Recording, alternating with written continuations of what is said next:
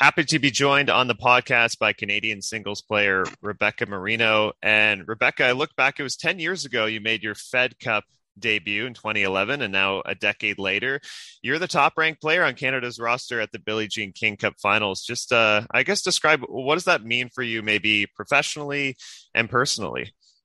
Yeah, gosh, well, that's crazy that it's been 10 years. I hadn't even thought about that, but it's really nice to have that longevity and to be the number one player in the Billie Jean King Cup Finals is really an honor. It's amazing that our team is here. I think it shows that we're one of the top tennis nations internationally.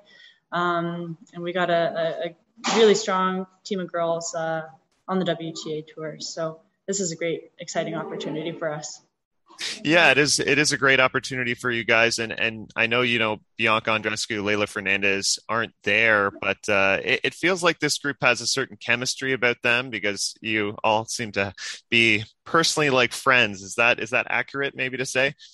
Yeah, I would definitely say that. I mean, even if we did have Bianca and Leylah here, I feel like everyone on Team Canada gets along really well, and that's something I think why our team, regardless of who's on the roster, is always really strong because we get along really well, good chemistry, like you said, and we all have that team mentality, so we step up to the plate when we need it. I spoke to Sylvain Bruneau earlier this week, and he mentioned that you really thrive on the indoor hard court surface. Is that just like it feels really good when you're on that court? And does that give you any added confidence that you will be playing indoor here in Prague? Oh gosh, yeah. When I saw it was indoor hard court, I was super excited because I mean, that's Canadian tennis for you. We grew up on indoor hard courts. That's a matter of like half our years on that surface. So that's really my bread and butter. I'm really excited that that's what the surface is here. And I'll try to use it to my advantage, and I hope the rest of the team does as well. They always say with sports, the game is not played on paper. I think if we went in and you looked at your competition here with the Russian Tennis Federation, France, they do have a lot of fantastic players and some top ranked players. I guess what's the mentality for your group going in, knowing that you are certainly the underdogs here?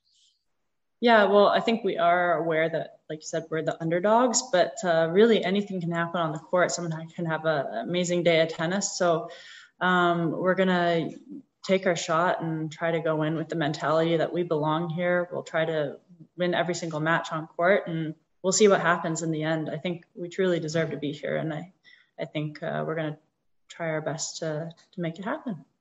Yeah, and you certainly earned the spot earlier in this season when you guys did play Serbia.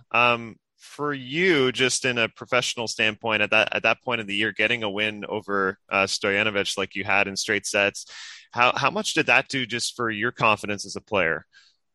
Oh, I mean, it was a huge confidence boost. She's top 100 player, and for me to show that I could win a match like that, a really important match too, to win the tie, really helped me sort of springboard the rest of my hard court season through the year, and had some great results too. So I'm hoping, the building up through the year is also going to be demonstrated here that, belong with the best players. Yeah, I guess it's difficult to set maybe performance goals when you're in a team environment. But for you, I guess looking kind of tail end of the season here, how do you feel about the way you've played in 2021? And I guess what are some of your maybe professional goals right now?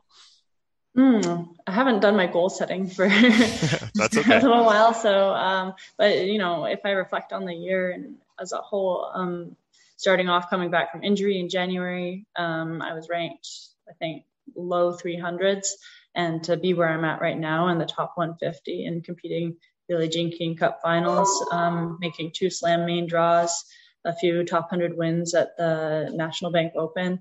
It's been a really solid year, and I have to keep that in mind and keep that confidence going into the new year as well. So we'll see what happens here, and then I'm really excited for 2022, which is kind of crazy year to say, but yeah.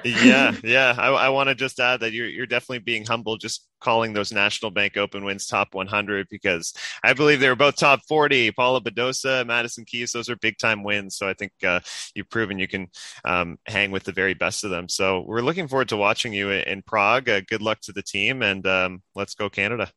Yeah, go Canada. Really excited.